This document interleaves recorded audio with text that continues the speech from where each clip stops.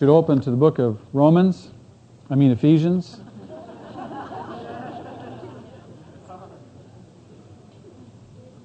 Starting a new book. The book of Ephesians is an exciting study. As we had studied through the first 8 chapters of the book of Romans over the past couple of years, we've discovered the great doctrine of salvation.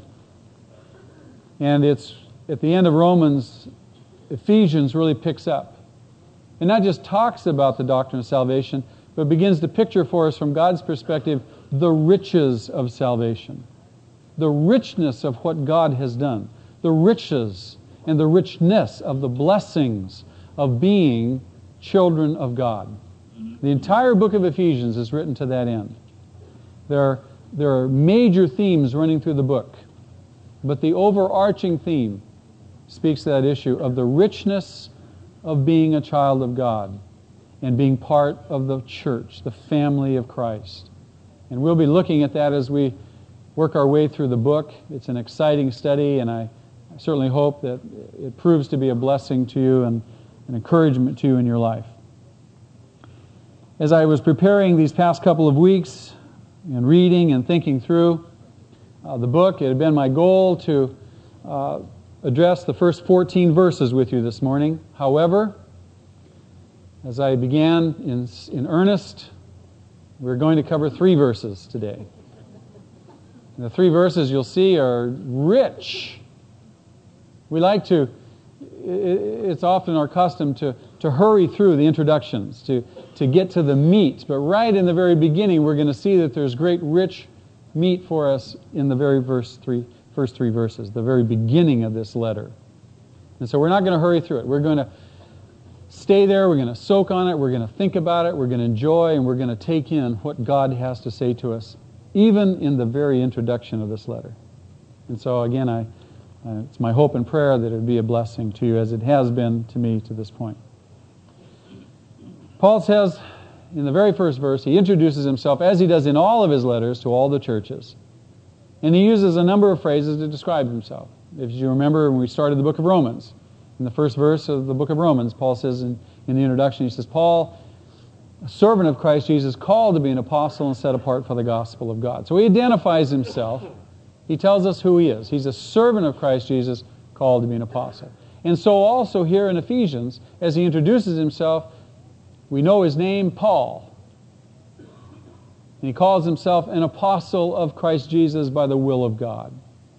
He gives us insight into who he is. He gives the church insight into who he is. And that is instructive for us. There are 2 great areas in our life that we struggle with, generally speaking. First of all, who are we? Our identity. And where do we gain our sense of identity from? I had a lovely discussion last night with a precious saint in our church, a precious sister. She's here with us this morning. And she works in the children's church. And as we talked before the service last night, she was sharing with me how for a long time she was gaining her sense of identity of who she was from her work. She worked in the entertainment industry and in design and fashion and so forth. And that can be very interesting. It can be very, fascinating to work in that area, in that arena. And as she shared with me, in just this past year, she made a commitment to serve the Lord in the children's church. And she's a single woman, growing and maturing in Christ. She began to think about, who is she? Who am I? What do I do? Where am I getting my identity from? And then she began to just only recently understand, as she's been giving her life in service to Christ, that her identity really comes from Him and what He thinks about her.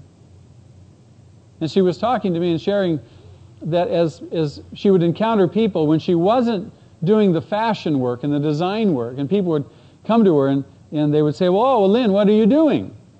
She says, well, I'm working as a waitress now. You say, well, that wasn't real fascinating, so they didn't want to really get in depth with her. But when they would come and say, what are you doing? And she says, well, I'm designing a new set or new costumes. They'd say, oh, how interesting. And they wanted to spend time and talk to her. You see how easy it is for us to gain our sense of worth and identity from what we do and how very often it's from a worldly perspective. And we have a tension in us. A tension in us. But Paul, right off the bat, describes himself not as the tent maker, not as a lawyer, not as a Pharisee. How does he describe himself? As a messenger. A messenger of who? Christ Jesus, by the will of God. That's instructive for us. How do we see ourselves? Do we see ourselves as an engineer? I mean, when people... I got this little girl last night in the service. I went up to her and I said, "Hi, my name is Zach. What's your name?" And she said, "Connie." "This is Bill." And I said, "Connie, what do you do?" She said, "Oh, I'm a model." I said, "Wonderful." Little girl this morning at 9:30 service. I said, "What's your name?" She said, "Cindy." I said, "Cindy, what do you do?" She says, "I sell insurance." I said, "Wonderful." And I asked both girls, I said, "Are you Christians?" "Yes." And I said, "How would it be if when someone asked you what you do, if you said, 'I'm a minister. I'm a messenger. I'm a servant of the Lord Jesus Christ'?" "Oh." Now the insurance girl, she said, "Oh, I mean, I can just see my prospects and my clients, they think I'm a royal cuckoo." But see, the point is, who are we? Who are we? Where are we getting our identity from? Are we gaining it from our relationship with Him and who He says we are? Is that paramount? Or are we gaining it from what the world says we are or what we think we ought to be because of what the world is? And I think if you'll agree with me that most of us would be very, very hard-pressed as we introduce ourselves to other people. As we say, "My name is Zach, what's your name?" And they tell us, and then they ask us, "What do you do?" And we say, "Well, I'm a minister." They say, "Oh, how interesting." I don't tell people I'm a minister. I tell people I'm a teacher. They say, "Oh, that's nice." Or better yet, I tell them I counsel people.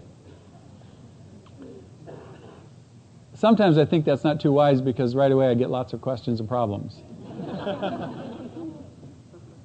But the point is, how do you view yourself? Do you view yourself as a servant of Christ Jesus? As a messenger of the gospel of Jesus Christ? Is that the paramount thing in your life? You say, "Well, yeah, but I'm not a vocational minister." You see, that's your job. No, the Bible says we're all ministers. Do you know that? How many knew that? How many knew, raise your hand, that you knew that you were a minister? That's how God looks at you. That's your real vocation. Oh, yes, you may sell real estate on the side to pay the rent. But the real vocation is you have been set apart by the will of God to share the gospel. Not just Paul's job, not just my job. It's all of ours. And unless we begin to see ourselves that way and accept that role, accept that calling, we're going to have a tension in our life that is very, very frustrating. So right off the bat, he tells us who he is and what he's been called. Now, he says, by the will of God. The church didn't call Paul. In fact, they didn't want him around because he was persecuting the church so miserably. Paul didn't call Paul. He didn't appoint himself. It's by the will of God. And if you look over in Galatians in chapter 1, verse 15, Paul says there to us, he says, "I was set apart by God from my mother's womb to preach the gospel." I mean, he understood that God had a plan even before eternity for his life, and only now, later in his life, does he look back with 20/20 hindsight and say, "Oh my, I see what God was doing." And he can say, God has set me apart. Beloved, God has set you and I apart as messengers. Indeed, he goes on in the next part of verse 1, he says this, and he addresses the saints. He addresses the church. He says, to the saints in Ephesus, the faithful in Christ Jesus. And again, he tells us something about who we are. He gives us a sense of our identity. You view yourself as a saint? How many would address themselves or would look at themselves and say, "I'm a saint"?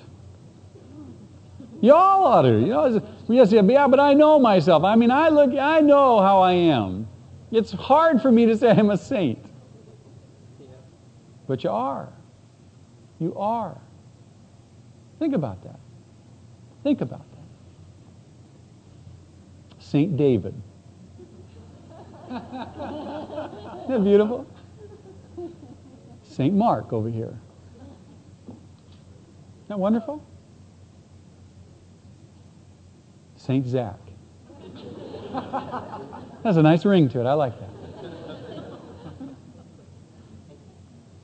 When you begin to look at yourself that way, you're put in a position where you actually have to begin to live that out, don't you? When you're beginning to claim that, you've got to begin to live it out. God looks at us as saints. He looks at us as saints. Paul addresses us as saints. He doesn't address us as sinners, though we still sin. He addresses us as saints. That word saint comes from the root word in the Greek, which means set apart. Very literally, separated. What do you mean, set apart, separate? Separated from the world and separated to God. Israel was separated out of the world. God said in Exodus, though the whole earth is mine, everything is mine, I claim you as my special possession, a people holy to me. And Peter echoes the same sentiment in his epistle when he speaks of the church, a holy priesthood, a holy nation, royal priesthood, separated to God. That's what we are. We're separated people.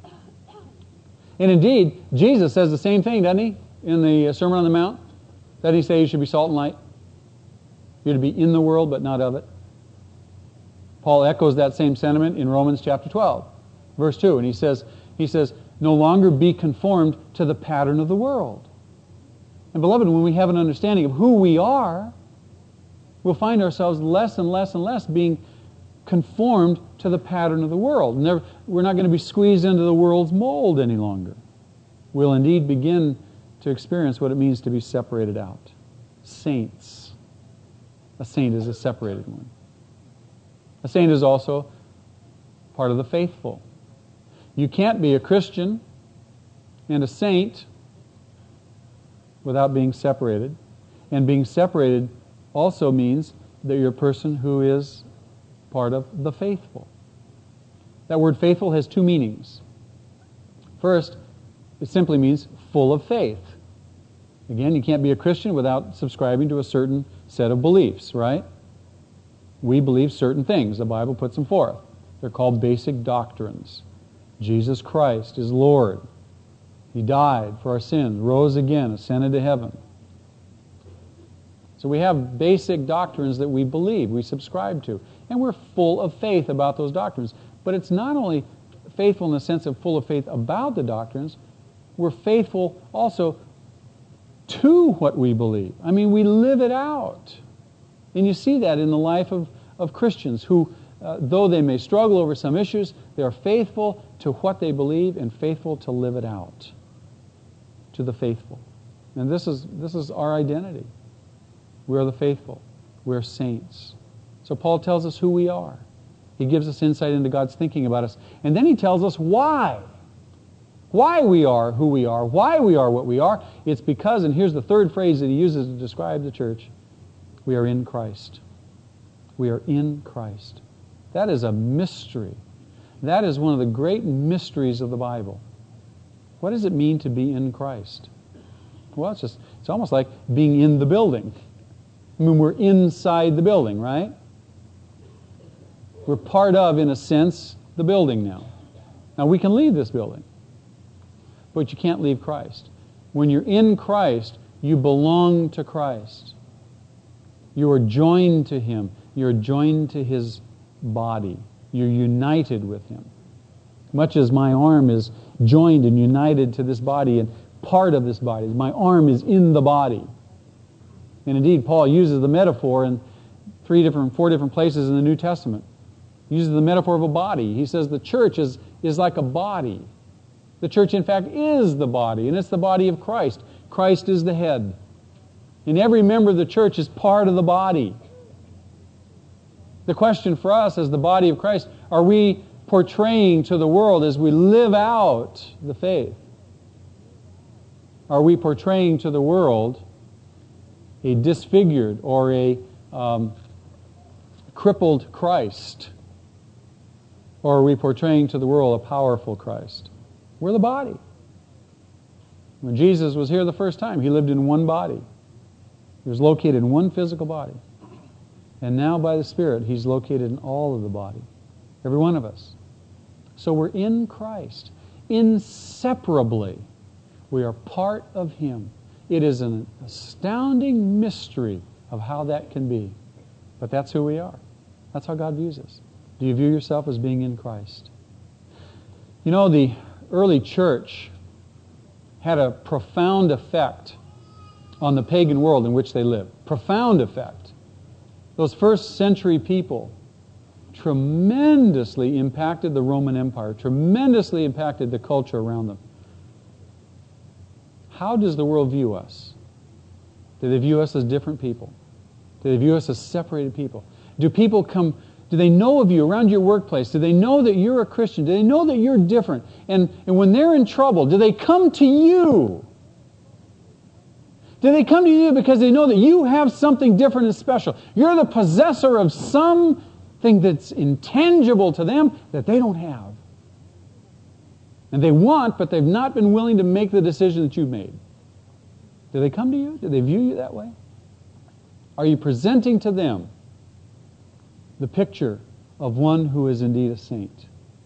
Not self-righteous, not pious, but a person who is separated, a person who can be in the world but not of it. A person who can function and function well and do an excellent job and yet still stand for something that's over and above what we're doing in this temporal plane. Do you get what I'm saying? And that won't happen, beloved, unless we begin to really understand who we are. It's got to go from here down into here. I mean, that's the proverbial trip it's got to make, right? It's got to be so real to us. Our identity has to be such that, like Lynn, that I'm learning who I am in Christ. I'm learning what it means to trust Him and to abandon myself. I'm learning to gain my sense of identity from Him and not from the world around me. That I can begin to move in this world, as the psalmist said, with confidence, knowing that He is my shelter. Oh, it's just powerful. Am I the faithful? Yes. That's how God looks at us. In Christ. Now he goes on and he says this next thing in verse 2. He says, grace and peace to you from God our Father and from the Lord Jesus Christ. He's introduced himself.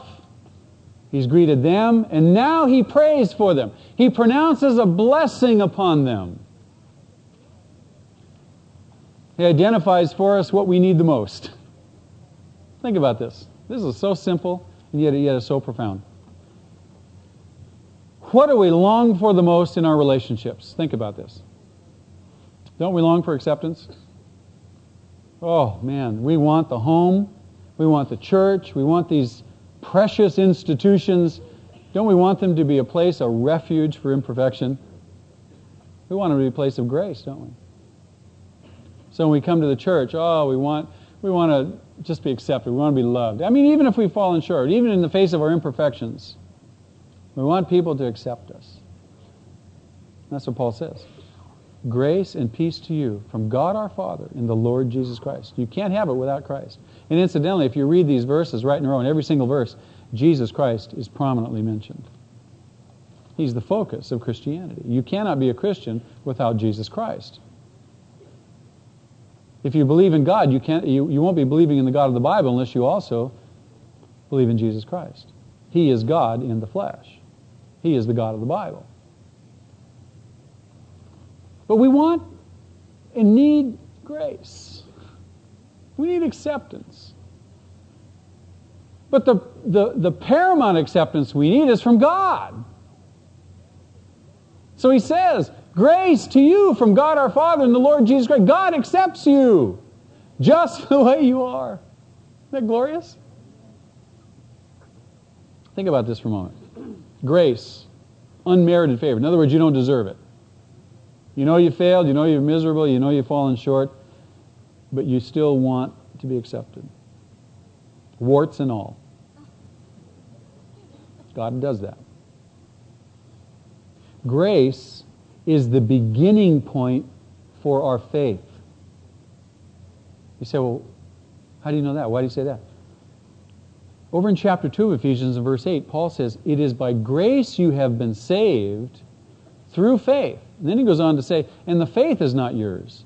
That too is a gift from God. Grace is the beginning point of faith. Without grace, we could not believe. It's by God's grace that He touches our hearts, like He did to Lydia. He opened Lydia's heart so that she could hear what Paul had to say. Acts chapter 17. It's by grace that we can even believe. And then believing leads to peace, the other thing that we need so desperately. Peace. Peace doesn't mean just the absence of conflict. And for some of us, that's all we'll settle for. Just give me some peace. Just give me a few moments of peace. No conflict, no frustrations. It means much more than that. That word peace, the very thought, the very concept he's talking about, means reconciliation after conflict. It's a much richer thought. Not just the absence of conflict, but reconciliation. That's what this book's all about. Do you know that? You know the major theme of this book is the theme of reconciliation. Reconciliation of relationships and grace. Those are the two major themes of this book. God's grace and reconciliation. Peace. Do you remember in Romans chapter 5, verse 1, Paul says, therefore, having been justified by faith, we have peace with God. We're not enemies anymore. God's not mad at us. He's not going to send us to hell. He doesn't hold anything against us anymore. Ever. It's all been taken care of on the cross. The things that we need the most, acceptance from God and the knowledge that we have peace with Him. We are at peace with God. Are the two paramount things we need in our life. And Paul wishes those. He prays those in the very opening verses of this letter. And beloved, you and I, as we embrace God's grace, we can have confidence that we have peace with Him by faith. And we have peace with Him throughout eternity. Sadly, however, I think that a lot of people in the church today have a very shallow and inadequate view of God's grace. And they have a shallow and inadequate view of God's grace because they have a shallow and inadequate view of sin. What has happened to man? What man's dilemma and problem is. Sin is not just some minor inconvenience. It's not just some little thing that bugs us. It is deeply ingrained in us. And when you understand the extent of it, you begin to understand the extent and the wonder of God's grace.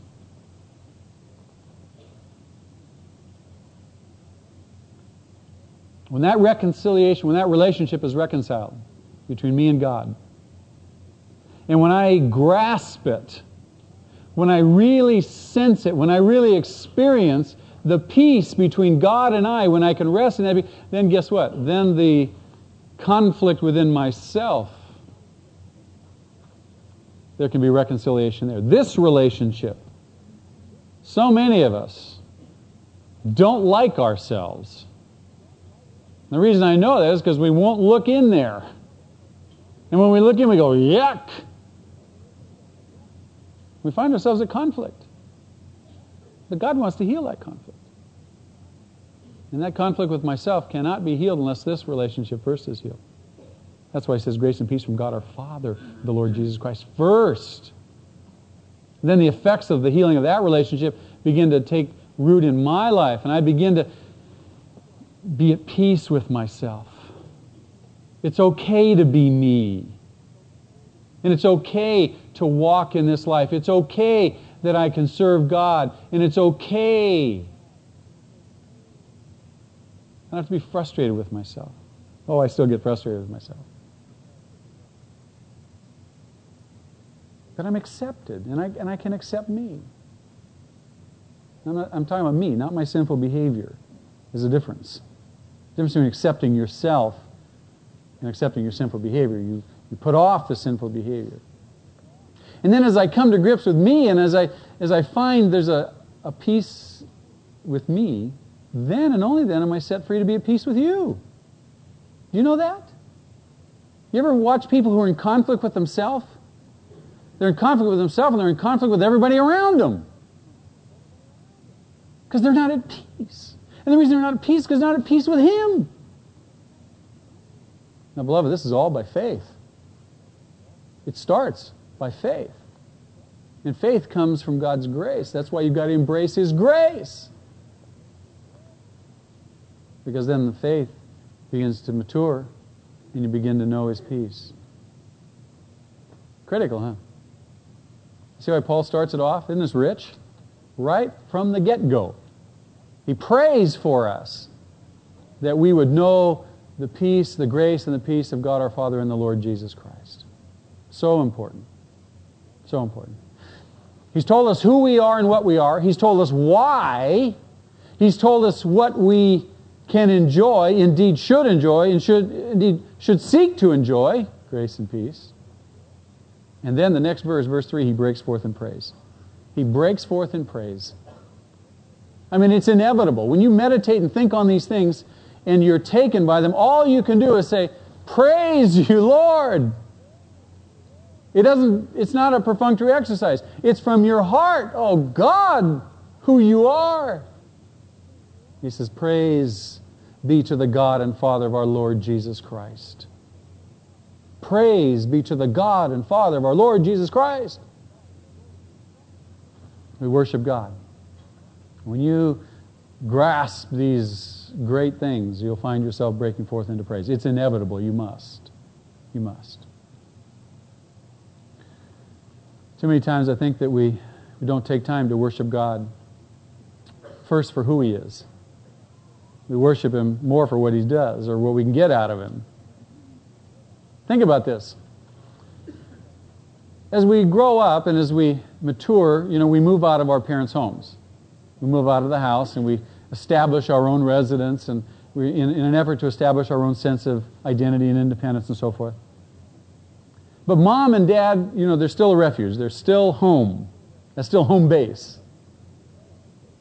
And young people, and I did this, and many of you, I'm sure, did the same thing.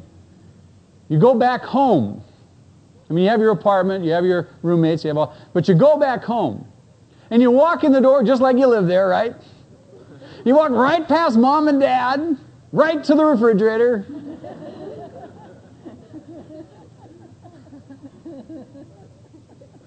How much nicer it would be if you knocked before you entered. I mean, you showed the respect, the honor due to your parents. That as you entered, you would go spend time with them. You would sit down and say, it's so nice to be with you. I've missed you. It's so nice to spend time with you. It's so nice to sit and talk with you and enjoy your presence again. And then you go to the refrigerator or the washing machine or some of those basic essentials that we need. But you see, when we pray and when we praise God and we worship God, we hurry up through the preliminaries. We don't stop and encounter Him and His presence and His character, His nature, who He is. We don't worship Him for His great and wonderful nature. We rush through that to hurry up and get to the request, to the refrigerator. You with me? You find that in your life? If you prayed with us here in the mornings or even late in the afternoons, we pray through the Our Father. And you can't hardly even get through it in an hour. We have a 6-page outline that we use, and we go by that roughly.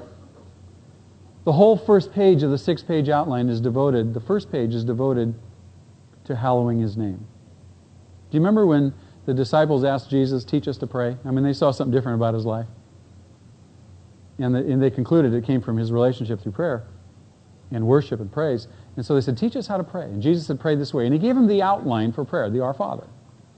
And each sentence, each segment is a major outline that opens the door to all kinds of wonderful insights. Well, the very first section, he says this, pray this way. Our Father, who art in heaven, what? Hallowed be your name. And spend 20, 30 minutes in hallowing His name. Honoring. In the book of Romans in chapter 1, Paul, in describing the godless, said this, although they knew God, they neither honored Him as God, they didn't worship Him, they didn't praise Him, nor did they give thanks.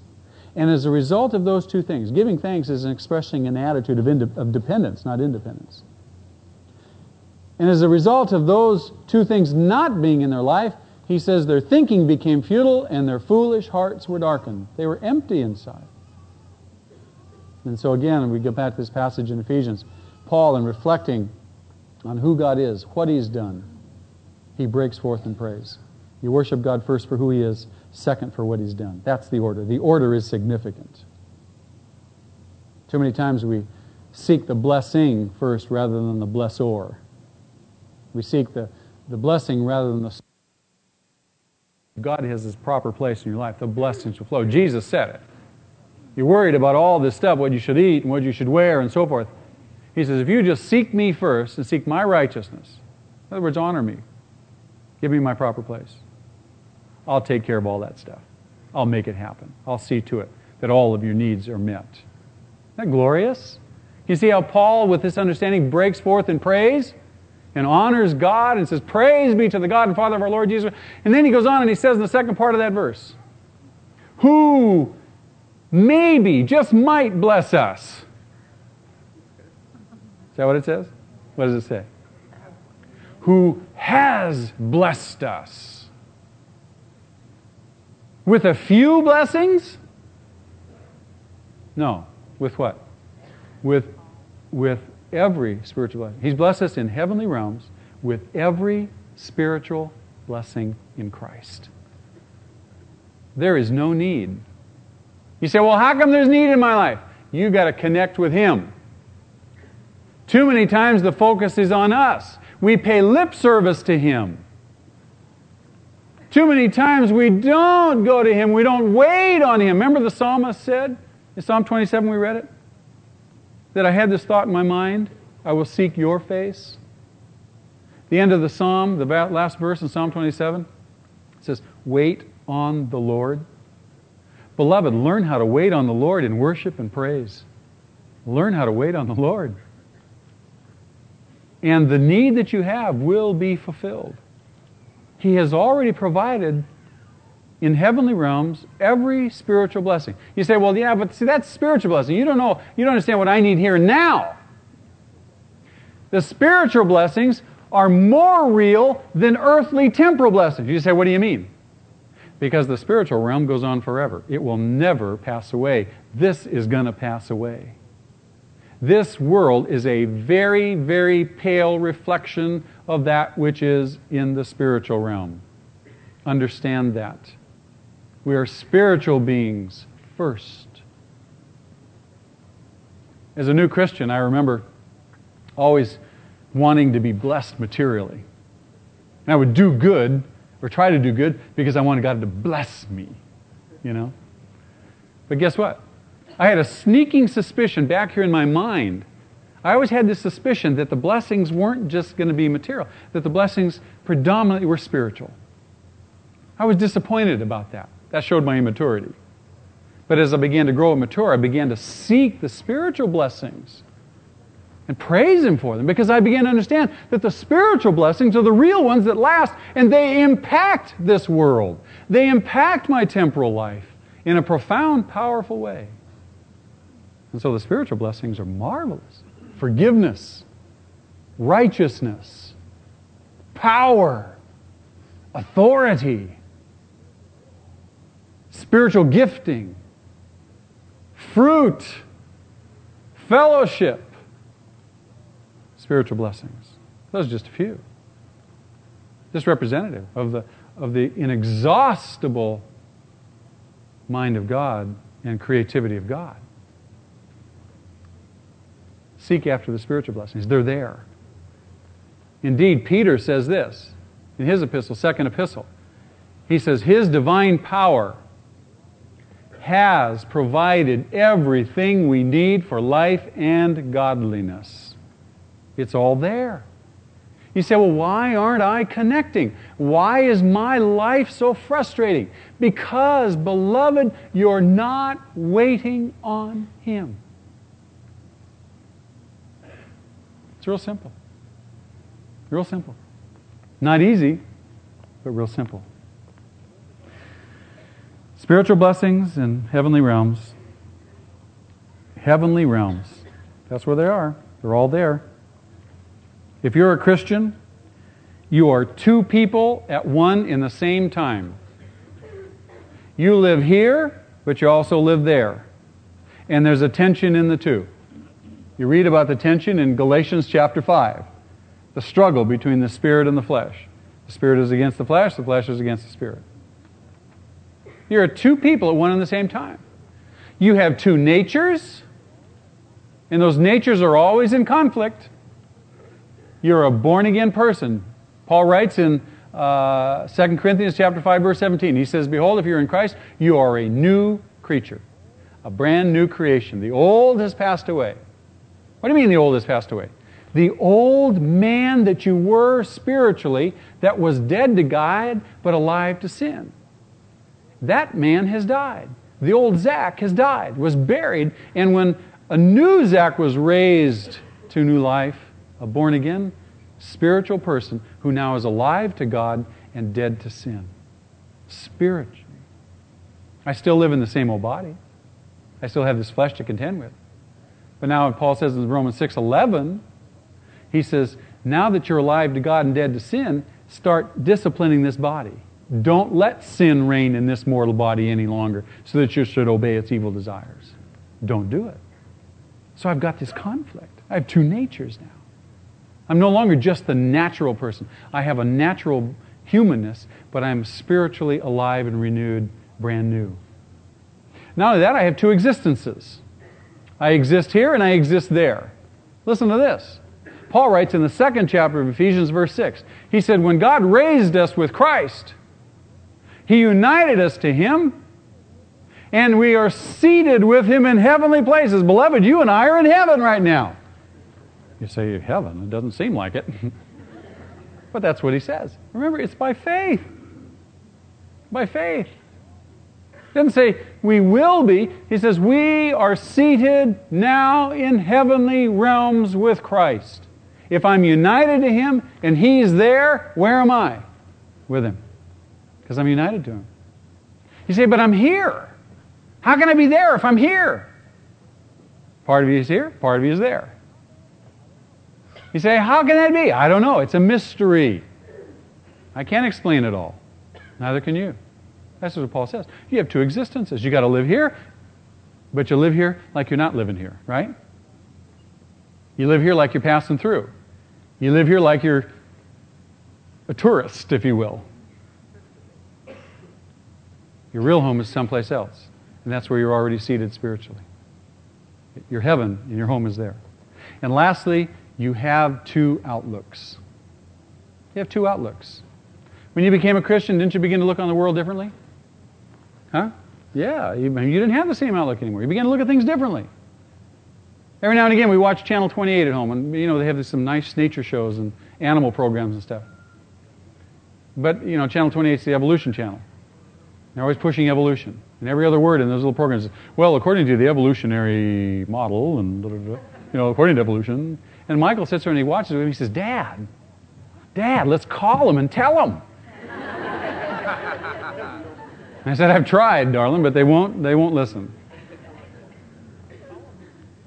But you see, we begin to look at the world with a whole different outlook. We have to live in the world.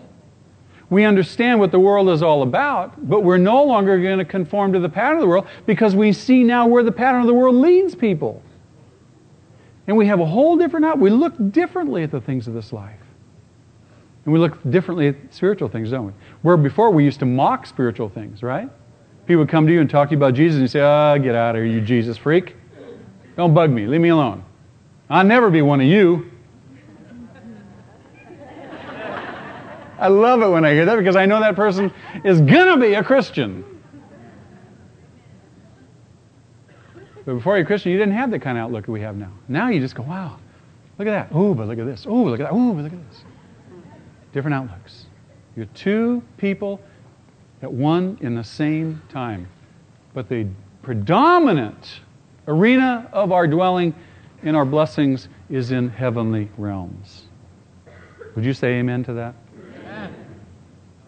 And with that, let's close and pray and prepare our hearts for communion. Father, we love you this morning.